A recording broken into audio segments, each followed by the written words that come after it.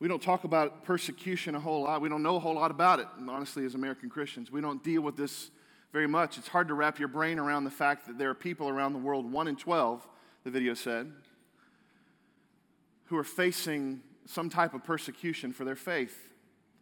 There are believers who are dying, being tortured, kidnapped, homes burned for their faith. And it's hard for us to wrap our brains around what that looks like, what that means. And honestly, our hearts probably don't even think about those people enough. We need to be praying more for them and concerned for their lives and for their witness for the gospel of Jesus. Just in the last 3 years, statistics say that murder of Christians has doubled twice in the last 3 years. It just blows my mind. I can't wrap my brain around how messed up that is.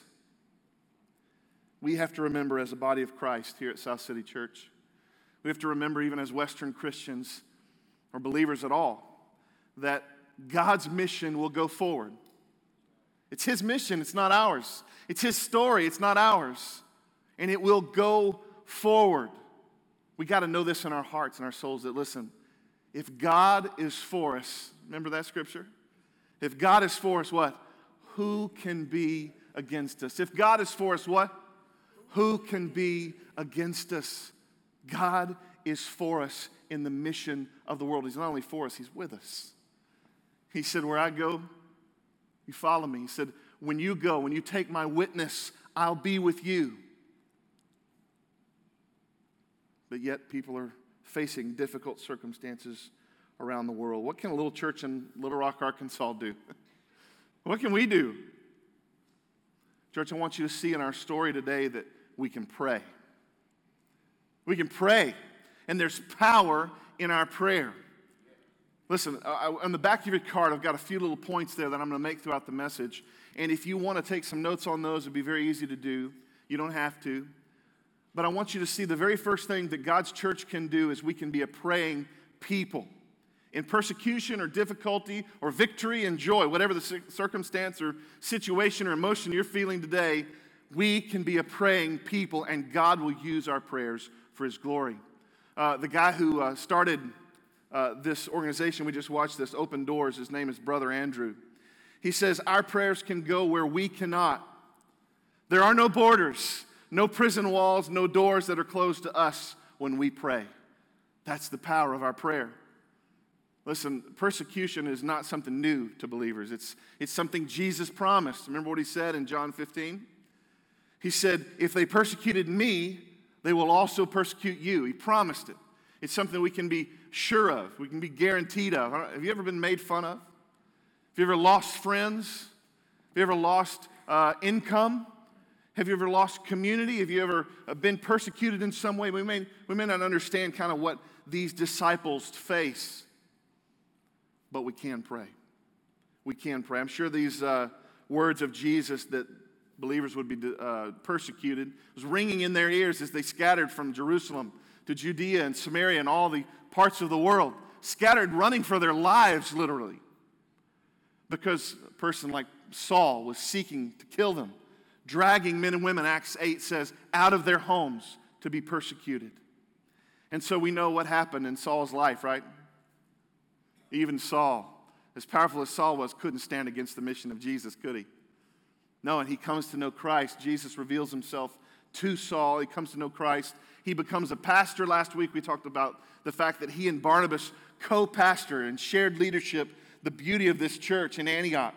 So beautiful, even though there had been racism and separation, putting people down. Jews would call Gentiles Gentile dogs, and yet here it's the Gentile church in Antioch that realizes the Jerusalem church is in need of funds, of food, and so they take an offering to be a blessing to the Jewish church. Isn't that beautiful? Just a wonderful example of how we're supposed to care for one another. Regardless of our skin color or background or different views, we need to care for one another if we're a part of the body of Christ. And so Saul and Barnabas, begin to make their way to Jerusalem, and that's where we enter our story today in Acts 12. Would you look with me in our text? Acts 12, verse 1, it says, about the time Paul and Barnabas are making their way to Jerusalem, Herod the king laid violent hands on some who belonged to the church. He killed James, the brother of John, with a sword. And when he saw that it pleased the Jews, he proceeded to arrest Peter also. That was during the days of unleavened bread. And when he had seized him, he put him in prison, delivering him over to 4 squads of soldiers to guard him, intending after the Passover to bring him out to the people. So Peter was kept in prison, but earnest prayer for him was made to God by the church. The church can pray. You see, Saul had been the persecutor, right? Saul had sort of been the main antagonist. He'd been the one that was after these believers in Jesus. But he'd come to know Christ. And now he's pastoring, and he's preaching the gospel of Jesus. Well, you can kill one snake, and I promise you where you kill one, 3 others show up, right? That's kind of what happens here in this story in Acts 12. Herod becomes the main persecutor of the church. And the first thing we see him do, his name is Herod Agrippa. He kills James, the brother of John. We'll get to that in a second, but I want you to know a little bit about Herod. Herod is the grandson of a guy by the name of Herod the Great. He wasn't so great. He was actually a madman. He was a murderer, and you might remember him from the story of Jesus' birth in Luke, early in the couple of chapters of Luke. So Jesus had been born. You might remember the story. I love the story of the Magi or the wise men. They come to King Herod the Great. This is Herod Agrippa's father, or grandfather, I'm sorry. It's his grandfather. And so the wise men tell him, they say, hey, we hear that, we see by the stars that the king of the Jews has been born. And of course, Herod the Great goes, what? I'm the king of the Jews. So who is this you're speaking of, right? You can naturally imagine he's pretty interested in who this new king is. And he does what a killer does. He wants to kill him. And so he makes an order to kill all the baby boys in Bethlehem. He finds out through his seers and different people that Bethlehem is the place where the king is to be born. So he goes to Bethlehem, sends his soldiers, and murders every infant boy 2 years and younger. Horrific. This is his grandfather. This is his heritage. This is his family. Well, you want to talk about his father? Well, Herod Agrippa I murdered his own father, as well as his wife and many of his sons. And one day, Paul ends up standing before Herod Agrippa I. He stands before one of his sons, the second in Rome. So Herod has killed James. James is one of the early disciples, one of the very first ones that Jesus calls to himself to follow him. He's also the brother of John. You remember the name they gave James and John? I think this is the coolest thing ever. They called them the Sons of Thunder. You remember that? Now, I don't know what it takes to get a title like the Sons of Thunder, but I want to hang out with those guys. You know what I mean? I want to just hang with those guys. They sound fun to me. But anyway, so that's James and John. What's interesting is James is murdered first as one of the apostles. He's murdered first for his faith. And yet his brother, John, the tradition says that he died of old age. So the irony there that one gave his life first and yet the other dies last, if you will. Thing you can know about Agrippa, the first Herod, is he's a politician. I'm not a big fan of politicians. But we know about politicians. They like to grandstand, right? They like to make a noise when there's a lot of people. They like to let their voices be heard in front of as many people as possible so that they can have as much influence. And that's exactly what Herod has done. He has murdered James, which he saw pleased the Jews. Oh, they like that. This is one of the guys in this church thing. I murdered him. It's no big deal for me to murder people, so I murdered him. And I'll tell you what, I know what this will make them crazy. I'll go find the leader of the church, and I'll murder him. So he goes and he finds Peter, and he plans to murder Peter. He throws Peter in prison, right? We know that he's planning to murder Peter, and I'll tell you why in just a little bit, but I want you to notice that he treats Peter like a crazy, crazy criminal. He puts 16 guards on Peter. My wife and I went to see, sometimes if you can't get date nights in very often, you get date days in. You know what I'm talking about? And the kids went to school this week, praise the Lord. And so we had a date day on Friday. We went to go see Mission Impossible, which is just a bunch of action and stuff. But in the movie, there's this guy who's a bad guy. And he's chained up in his hands and by his feet, and he's got a straight jacket on, and he's guarded by all these trucks and cars and guns. He's a bad dude. That's exactly the way they're treating Peter. Even though Peter's just a simple fisherman. Now, you might remember Peter's the one that took out his sword and cut off the ear of one of the Roman soldiers. So maybe this guy's going, let's put a few guys on that guy, because we don't know what he's going to do. And the reality is, they didn't know the unknown power that Peter had. Peter had healed people. Peter had raised people from the dead. Peter had somehow escaped prison before. Remember when the Sanhedrin put him in prison? So there's an unknown power about Peter. They don't know what it is, but it's something significant. And so Herod says, tell you what, he's not going to get away from me. 16 people will be watching this guy. But don't you love it when God shows sort of a problem in Scripture and then he shows a solution? Look at this verse, will you? Verse 5. I love it. It says, so Peter was kept in prison, but, I love when God has the but in there, right? It's like a teeter-totter. All of a sudden it changes. Remember teeter-totter in grade school, those things you used to play on? It just changes. So Peter was kept in prison, but earnest prayer was made to God for him by the church. Everything changed when the people began to pray.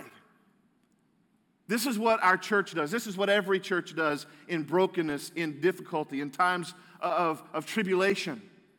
When awful things are happening in our country, like 1,000 children sexually abused by 300 priests, the church needs to pray. And God forbid that be the witness or the testimony of the church, that people think that this is the church. It's not the church. It's evil. It's evil. We need to pray. There's power when the church prays. It moves God's hand when the church prays. God perks his ear up. He pays attention when the church prays. Remember what Jesus said about prayer through James? This is James 5:16. James says, the prayer of a righteous person has great power as is working. Some of your translations say, the fervent prayer of a righteous man availeth much, or it's effective.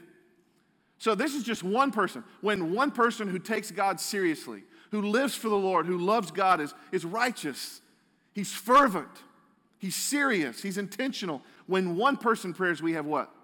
Power. We have power. Well, what if we put a couple of people together? Uh-oh. What happens then? Well, let's see what Jesus said in Matthew 18. He said in verse 19, again I say to you, if two of you agree on earth about anything they ask, it will be done for them by my Father in heaven. Verse 20, for where 2 or 3 are gathered in my name, there I am among them. So if one person prays with fervent, faithful life in Christ, there's power. But if 2 or 3 pray together, then the source of the power is with them. What do you do if you put a whole church together? Do you see what I'm doing here? You see what God is showing us here? One person has power. 2 or 3 people have Jesus. And a whole church can change the world. That's what happens when we pray together. That's what happens. Look what happens when they begin to pray in Acts 12, verse 6. We continue. Now when Herod was about to bring him out, in other words, the night before he dies, like the morning he's about to die, in the middle of the night, Herod's about to bring him out on that very night, and Peter was sleeping between 2 soldiers, bound with 2 chains and sentries before the door were guarding the prison. And behold, an angel of the Lord stood next to him, and a light shone in the cell. He struck Peter on the side and woke him, saying, get up quickly. And the chains fell off his hands. And the angel said to him, dress yourself and put on your sandals. And he did so. And he said to him, wrap your cloak around you and follow me. And he went out and followed him. And he did not know that what was being done by the angel was real, but thought he was seeing a vision. And when they had passed the first and then second guard, they came to the iron gate leading into the city. It opened for them of its own accord. And then went out and went along one street. And immediately the angel left him.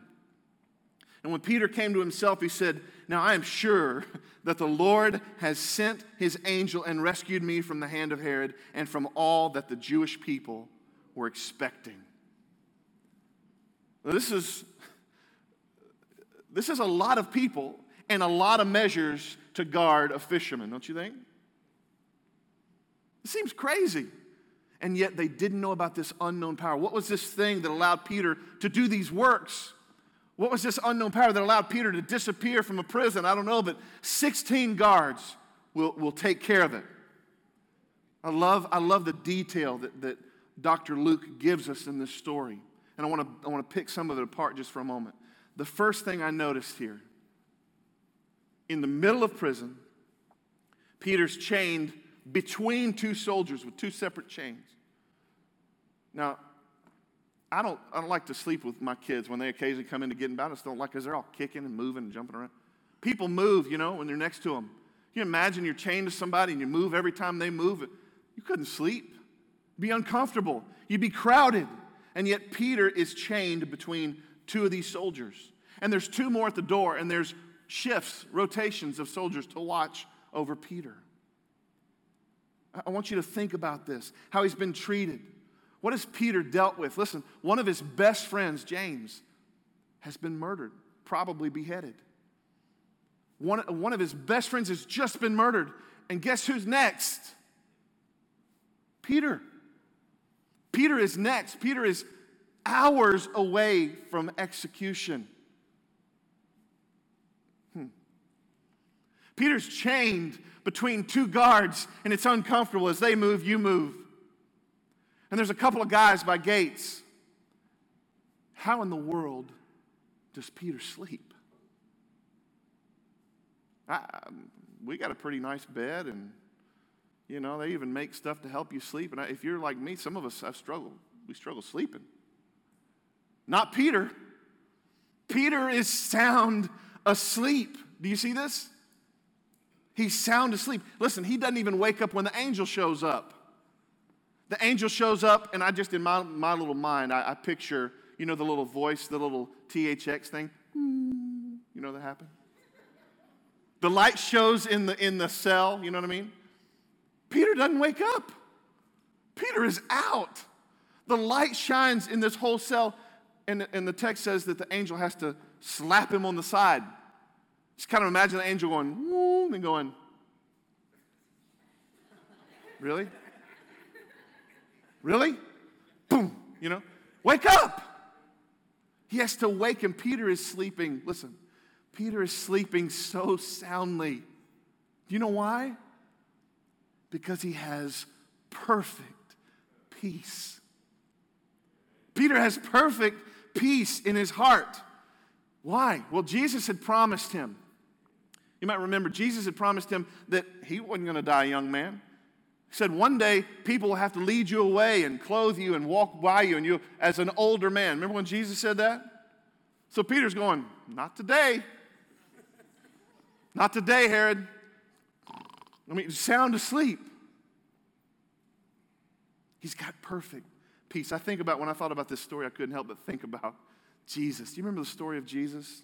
Matthew 8. He's on a boat, and he's in this lake. We call it the Sea of Galilee. And I've been there. It's absolutely stunning. It's beautiful with mountainscape all around you.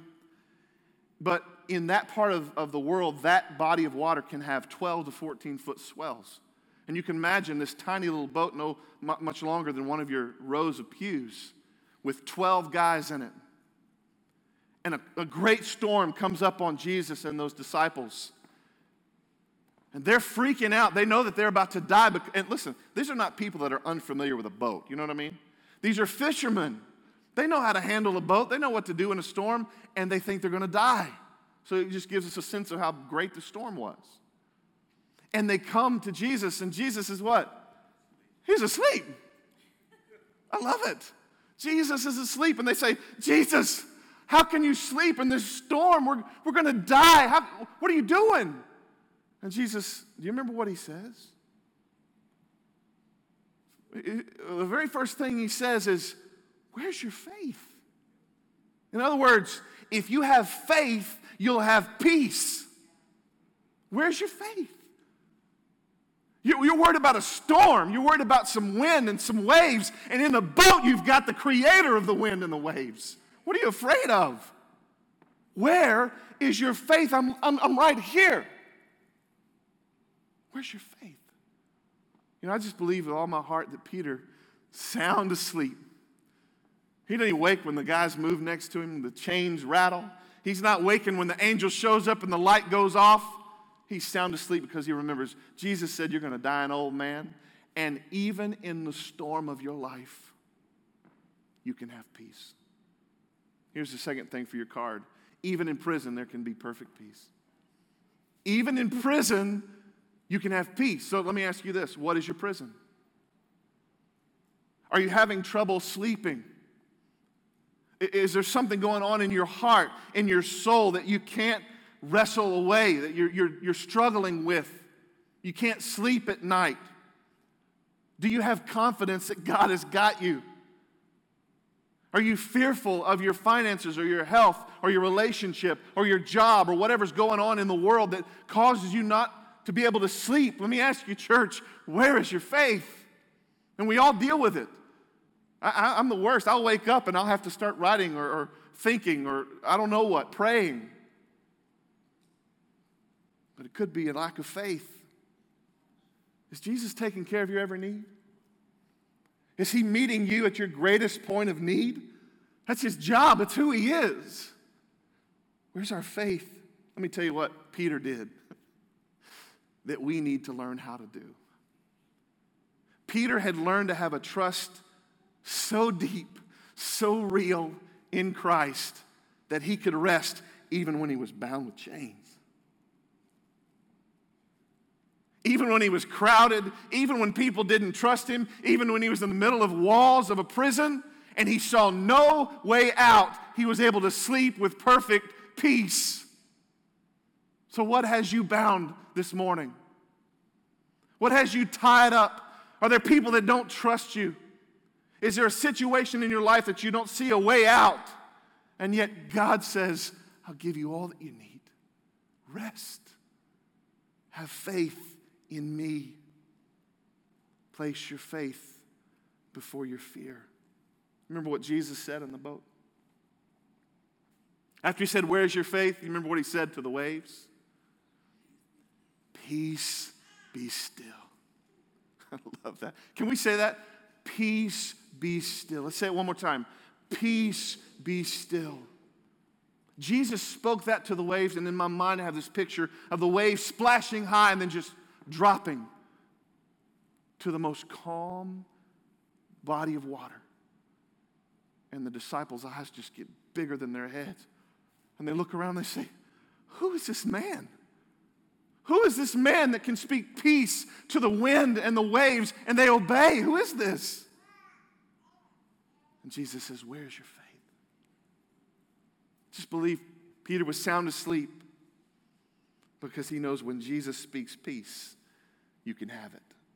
Church, when you're facing something tonight in the middle of the night that you can't sleep, something's going on that has your heart bound and you're wrestling, give it to God. Peter says, cast your cares upon me, for I care for you. Have peace, not in what you've done or what you can do or what you know or what you understand. That's the very nature of faith. God, I don't know. I don't understand. I can't do. So I put before me my faith and believe that in my faith, you bring peace. I let it go. I don't know what tomorrow may hold, but you're good. And I have faith and you give peace. Peter was dazed. The angels walking him around. You ever had trouble before coffee? You know what I'm saying? Just me. You got to have coffee before you can even, think twice. I love those coffee mugs that say, shh. Just the very first line is, shh, the coffee mug's still full. Next line is like, not yet. Next line is, you're getting closer or whatever. Okay, now you may speak. You've got to have my coffee before you can address me kind of thing. I'm not that bad. But Peter was struggling. Peter was in a daze with this angel walking him around. And what I love about this is the angel walks him step by step through what Peter needs to do. Do you see this? Look at the text. The angel says, after he slaps him on the side, look what he says. Hey, get up quickly. Step one, Peter, get up. Step one. What's the next best thing right now, Peter? Step one, get up. Peter gets up. Peter obeys what the direction is. Step two, hey, just dress yourself, put on your sandals. What's the next best thing, Peter? After you get up, get dressed, put on your sandals. Peter obeys. The angel says, okay, now wrap your cloak around you and follow me. What's the next best thing? Some of you are facing something that's got your heart so bound. I just want to tell you, listen, say, peace be still in my life, and then you just need to do the next best thing. That may need to be get up out of the bed. That may need to be turn off the computer. That may need to be stop crying and wash your face. That may need to be just put on your shoes and go visit somebody, go care for somebody else. Do the next best thing, and God in His goodness and His grace will lead you step by step by step, because that's how good He is. That's what He does. I love this. So he's walking Peter out of the prison, and I just got to add this. So he walks through these two guys, the chains fall off, he gets him dressed, and he's following the angel, still dazed, and he goes past two gates. Now, I don't know what's going on here. I don't know if the guards are asleep, it doesn't tell us, or if there's some sort of cloak of invisibility. For all you Harry Potter fans out there, I don't know. But something's going on where the guards can't see or don't see him move past them, and they slip out. Now, I want you to see something. The angel is still leading Peter. I love this in the text. It says it takes him down one street and disappears. Now, I don't know about you, but I would be like, hey, stay with me. Stay right here, right? God, I want you to show me what the next decision is to make. God, I want you to show me where I need to go tomorrow. Lord, I need you to speak to me about what the next step is, because I'm not sure. You've been leading me. And I struggled with this week. I looked at this and I'm like, Lord, why would the angel just take him one block and leave? I don't understand. God, we want you to stay with us and be with us. And I finally realized, listen, God's going to bring you as far as He needs to bring you to give you freedom. He's going to help you step by step. Put on your sandals. Get up, put on your cloak. Follow me. He's going to take you to the place where you're free, and then He's going to let you make a choice. You know why? This is the thing the Lord showed me this week. Because it's not freedom if you don't make the choice. You don't have freedom unless you make a choice. If somebody's making a choice for you, that is not freedom. Here's the next phrase for your card.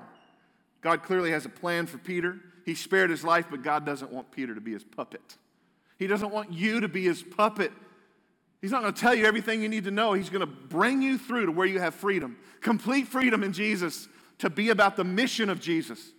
And then He's going to step away and say, now it's your choice. You know what? Peter was standing in the cold night of an empty street. The wind hits his face and he comes to, and he realizes the angel's gone and I'm out of prison. Oh my gosh, Peter had a choice. Peter could have said, I got to run for my life. They were going to kill me. No, for real this time. I watched them kill my best friend. I got to go. But that's not what Peter does. Peter makes a choice out of the freedom he's been given to follow Christ, which, by the way, is freedom. God's given freedom to Peter. He's given freedom to you. What has He done in your life? What has He brought you out of? What has He done in such a way that He's brought you to a point for a second chance, and you're standing in the middle of a two-way street? I'm going to go back the way I came. I'm going to kind of just sidetrack God's plan for my life because I really want this. Or are you going to say, no, Lord, you just rescued my life. You just saved me. You gave me life, and now I can follow. Now you can use me for your glory. Because He won't make that choice for you. You've got to make it for yourself. He doesn't want you to be a puppet. What did Peter do? Let's see.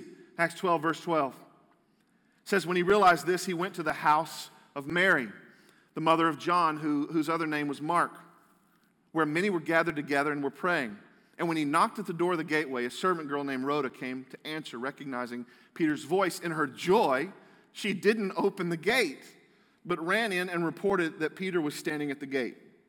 They said to her, you're out of your mind. But she kept insisting that it was so, and they kept saying, it's his angel. But Peter continued knocking, and when they opened, they saw him and were amazed. But motioning to them with his hand to be silent, he described to them how the Lord had brought him out of prison. And he said to them, tell these things to James and the brothers. And then he departed and went to another place. What was the choice Peter made? Did he run for his life? Where did he go? He went to the church. He didn't go to a building. He went to a people. He went to his people, his truest friends. He knew he had friends that supported him and loved him. And by the way, when it says up there in verse 5 that they were earnestly praying, the Greek word for earnest is like stretching of a muscle. You know, I told you a couple of weeks ago, I threw my back out. I've been doing a lot of earnest stretching. I've been trying to stretch my back to get some pain taken away. It's not fun. I have to be intentional several times a day to stretch my back so it gets better.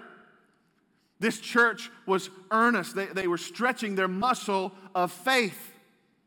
And here Peter is now shown up on their doorstep. I love it. He's shown up. I want to tell you a little bit about Mary. So Mary is John Mark's mother. We know that she's wealthy. She has a large home. She has servants. She has a courtyard. So we know that she's wealthy, okay? We know that she values the church. She's holding a small group right there in her own home. It's the people that are praying. We know that there are no leaders in the group, right? Because he says in a little bit, make sure you tell James, who was the pastor of the church at Jerusalem, Jesus' brother. Make sure you tell James and the other brothers the story. So we know that there are no leaders there. It's just church people. This is a small group of people encouraging one another, and this is the night before his death, and they're praying into the night. Let me ask you this question. Who do you have in your life? Who's the group of people that are your truest friends that support you in the middle of the night? We see Rhoda. This is the servant girl. She answers the door. Peter's knocking at the door. And I love this scene. Again, I don't know why all these things kind of show up in my mind as a movie. And they're pretty funny, honestly. This is a pretty funny scene if you play it out in your mind. Peter is escaping his life. He shows up at his friend's house, knocks at the door, and Rhoda goes, "Oh, yeah!" and leaves him. And Peter's like, "Really?" Right? She goes to the people, and they say, "You're crazy." The Greek word is, "You're a maniac." That's what they say to her. "You're a maniac. You're so out of your mind that you think Peter's standing at the gate." Rhoda keeps hearing him knock. Peter's out there knocking. "Come on, come on." She goes back. It's still Peter. She goes back. "Just open the door." Isn't that funny? So then she goes back to the people, and they go, "Listen, no, it's not Peter. It's an angel." And the thing I learned is that in this ancient world, people believed that every person had an angel, and that angel looked like you. So every person has an angel that looks like you. Of course, it's not biblical teaching about angels. It's just something they believed in the ancient world. Or they believed that if you died, your angel might show up in the place that you might show up. And so they say, "Don't worry about him. It's just your angel, or it's just his ghost." Oh, wait a minute. If it's his ghost, he's died. And they continue to pray. So either way, they tell her she's crazy. It's not Peter. Well, he keeps knocking, and finally the whole group comes to the door. They realize it's Peter, and can you imagine the commotion? They knew how he was chained up. They knew how impossible it was to get away, and the crowd goes crazy. The commotion flares up. "Oh, my God." He's just going, shh, shh, shh, shh, right? He knows where he's been. He knows what those ugly 16 soldiers look like. He's like, shh, shh, shh. And he quiets them down. And then he tells the story. I can't wait to tell you what God did. An angel showed up. I didn't know what I was doing. I was just dazed, and he told me everything I needed to do. He goes through the whole story. By the way, listen, when you get involved in a small group, what we call them city groups here, part of what we do is we share our stories. Did Peter need to share the story for himself? No, he just lived it. There's no purpose for Peter to give the story. Doesn't make a whole lot of sense. Except for the fact that Peter's sharing this story so that it can encourage and build the faith of those believers. And when you share your story in small group, you share what God has done, you share the brokenness of your life and the faithfulness of your God, it encourages the faithfulness of your friends. That's what it does. In fact, at the end, when he says, "Hey, make sure you tell James and the other brothers what's happened," what he's saying is, please encourage James and the other brothers. Let them know that this mission we're on, this mission we're willing to die for, is still going forward. That God is still in control. that nothing can stand against the mission of Jesus. Please tell the leaders, tell everybody what's going on. Here's the next phrase on your card. Where do you run in the middle of a crisis? Do you have a community of believers to support you? Seriously, when you lose that job, you can just barely drag yourself to that group of people because you just don't want to see anybody. Do you go?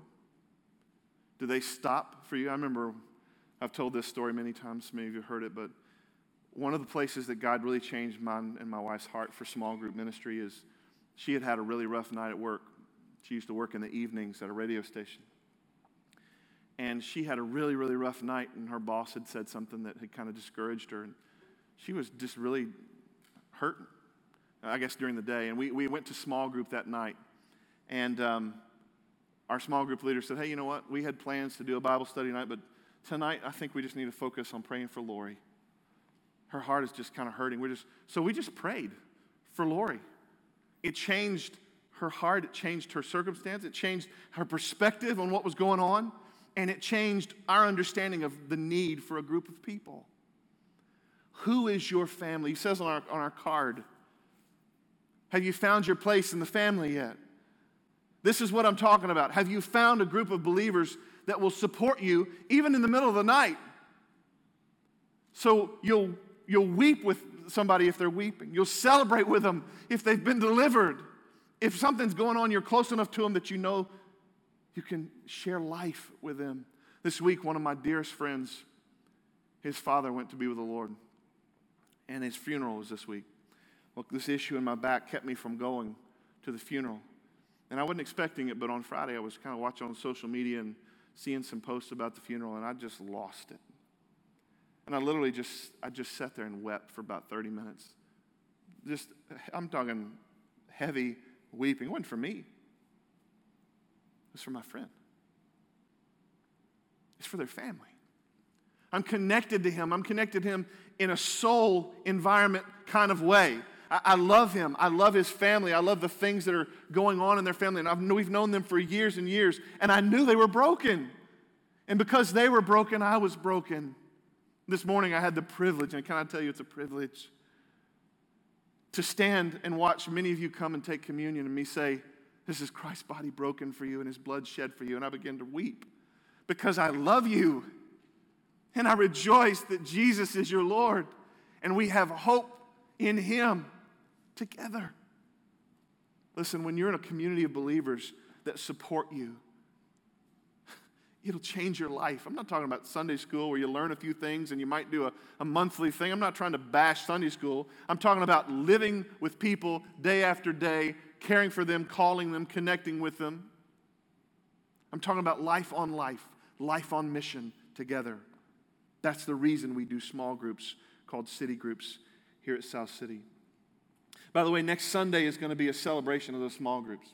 We're going to have lunch after church. We're going to have a conversation in those small groups. And then a whole message is going to be kind of based around why are those small groups needed? And why are they truly, honestly, the truest form of the church? This is a wonderful time together, but the truest form of the church is what we see in this text.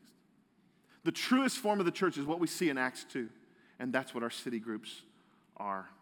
Okay, end of plug for next weekend. Let's continue our story in verse 18. Now when day came, there was no little disturbance among the soldiers over what had become of Peter. Can you imagine? He's gone. We thought 16 guys was enough, and it wasn't, right? Because nothing will stand against the mission of Jesus. Verse 19, and after Herod searched for him and did not find him, he examined the sentries and ordered that they should be put to death. Let me just tell you this. In the Roman world, if a prisoner escapes, then the soldier guarding the prisoner gets whatever punishment was coming to that prisoner. So those 16 soldiers, they get death because that was what was on the plan for Peter. They're murdered. They ordered him to be put to death. And then he went down from Judea to Caesarea and spent time there. Verse 20. Now Herod was angry with the people of Tyre and Sidon, and they came to him with one accord, and having persuaded Blastus, the king's chamberlain, they asked for peace. because their country depended on the king's country for food. On an appointed day, Herod put on his royal robes. He took his seat upon the throne and delivered an oration to them. And the people were shouting, "The voice of a God, not of a man." Immediately an angel of the Lord struck him down because he did not give God the glory. And he was eaten by worms and breathed his last. Don't miss this last verse, verse 24. But the word of God increased and multiplied. All right, this is a strange little addition to our story. And we're going to get to what it's about. But let me just kind of break this down quickly. Herod is furious that Peter is missing. He has escaped. He's been delivered, really. He's furious, and he does what killers do. He kills 16 soldiers because of it. A few months later,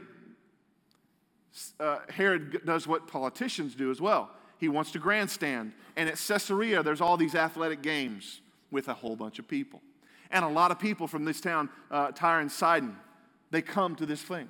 Well, you know that there's been a great famine in this area, Judea. It's the reason the Antioch church sent offerings to Judea. Well, the people who had it worse than Judea, Tyre and Sidon. And so they need help. And so they bribed the chamberlain to have an audience with the king. We need your help. We need your help. And we don't know what he said, but I'm assuming he gave them help because they say this. This is the voice of a God and not of a man. Herod makes the mistake of taking that compliment. Herod makes the mistake of putting himself in the position of a God and not of a man. And it says, on an appointed day. You see that? That's the same phrase as, and God had already made plans for this. God, he was planning, this was happening. On an appointed day, it says that he took this compliment and an angel of the Lord shows up. Now I want you to see this too. An angel of the Lord is the same title as the angel who delivered Peter. Okay? So you got an angel of the Lord delivering Peter and an angel of the Lord bringing judgment on Herod. Remember I said this a few weeks ago? You want to be on the side of deliverance, not on the side of judgment, right? You want to always find yourself on the side of deliverance, not on judgment. And yet Herod has found himself exactly here. So the Bible says that he struck down. Not sure what that means. But he struck down and he ends up dying and breathing his last. And it has this weird addition that he's been eaten by worms. Well, there's a Jewish historian. His name is Josephus. And he kept account of all the things that kind of happened in the area. He says that Herod Agrippa makes this announcement for the people of Tyre and Sidon, and they say their thing. And he says that it's 5 days later that Herod dies. 5 days, a very painful 5 days, Josephus says. He was 54 years old, and most theologians believe he died of a sudden bout of roundworms. Either way is not a good way to go. You know what I'm saying? This is not a pretty sight. So I would suggest to you not to stand in the place of God. A good friend of mine that I met with his name is Al Andrews in Nashville. He's a counselor. And he told me one time, he said, Drew, he said, the human soul is not designed for applause. The human soul is not designed for applause. He said, so when people give another human applause, it does something. It corrupts us inside. And he had been corrupted. Herod had been so corrupted that he took this compliment as truth, and we see that God judges him with an angel of the Lord. Let me bring your attention as we close this morning to the very last verse and the reason for this crazy story, okay? What does the last verse say? But the word of God increased and multiplied. But the word of God increased and multiplied. The title of the message this morning is Persecution versus Providence. Persecution versus providence. See, the enemy will always come against us. He will always come against the mission of Jesus. Can I just tell you, he has no chance. He stands no chance. None whatsoever. When Saul came up against the mission of Jesus, God revealed himself to him and changes his heart, right? When Herod comes against the mission of Jesus, we see what happens. And that's exactly the point of Dr. Luke as he says, this is God's mission. The word is going to increase and multiply. This is God's mission. And there's nothing and no one that can stand in the way of what God is doing in his mission to save people. God forbid, but if I get hit by a bus tomorrow, guess what? Somebody else will be here that next Sunday. You know what they'll be doing? Preaching the Word of God to you. It's not about me. It's not my story. The mission of Jesus will go on without any of us. He will go. So I choose to serve. I choose to follow. I choose to be used of God for His mission. I told you I don't know, maybe a couple months ago as we got into this series. This is our summer series, which means some of you are looking at your Bible going, how is this the end? And we're only finishing chapter 12 here. Yeah. We're going to get back into it next summer. It's our summer series. But I told you that Luke wrote the book of Acts in sections. There's 6 sections, and the point of the book of Acts is to show us that God has a mission, and He wants to use us in it. But God has a mission, and this is the end of the 3rd section when it says that the word increased and multiplied. Can I just recap before you as Daryl comes and we get ready to pray and close this morning? Doesn't matter if it's persecution or difficulty. It doesn't matter what's going on. The church needs to be a people of prayer. Stretching our faith. Believing that God can do things that make no sense. How is God going to get Peter out of that jail? There's no way. It can't happen. And he shows up going, let me in. What are we praying for that it seems so impossible? God, that you would save the people of Southwest Little Rock. That you would make such an impact on addiction in Southwest Little Rock. God, that you would bring a change of the people all around here, that crime rates go down. That kids are getting better education. That racism is over. What are we praying for? Do we believe God is a God that can do anything? Do we believe it? Are we praying like we believe it? Are we praying that way? No matter what you're facing, no matter what is holding you bound this morning, no matter what prison your life may be stuck in and it seems no way, there can still be peace, my friends. There can be peace when we trust that God has got us and He's got a plan for our lives. He wants to give us freedom, but He doesn't want us to be a puppet. He wants us to make a choice today. Many of you have to make choices. You're going to go back to your lives and back to the brokenness and back to the questions and back to the difficulty and back to the addictions and back to the struggles and temptations. And it's like you're standing on the street and you got to make a decision. Lord, where am I going to go? Am I going back to who I was, or am I going back to who you want me to be? Help me to choose your way. Give me freedom so that I might serve you. And help me to do it not alone, but with a group of people in a community. That's what the church is. And I believe we will change the world when we finally get that and we begin to live life together, on mission together. This is God's mission. It's not ours, it's His. And nothing and no one can stand against it, right? Because if God is for us, who can be against us? Father God, thank you for your goodness this morning. Thank you for the privilege to be with this family of believers. God, may we truly sense a need for prayer in our small groups, in our families, in our church. Because, God, we have no power. We can't do anything. Peter, as an amazing person as he was, he didn't even know to get up off the ground. He didn't know to put his shoes on or his coat on. He didn't know step by step what to do. And yet, Lord, in your grace and your goodness, you just said, I'll show you the next best thing. God, would you help us to be a praying people, to trust that if anything's going to be done in Southwest Little Rock, in this city, in this state, in this world, it's going to be because you did it. And by your grace, you allowed us to be a part of it. So Lord, we need to be a praying people. God, even now as we sing, I pray that we are seeking you, Lord, in our hearts. We're not just singing words on a screen. We're not just believing platitudes of a preacher. But God, that we are speaking out of a place of real faith and real hope and real life and real change. God, you and you alone are the only one worthy of worship. So as we seek you this morning, as we love you and we lift you up this morning, would you draw people to yourself? And would you give us the privilege to do life with them and be a blessing to them for your glory and our good. In Jesus' name.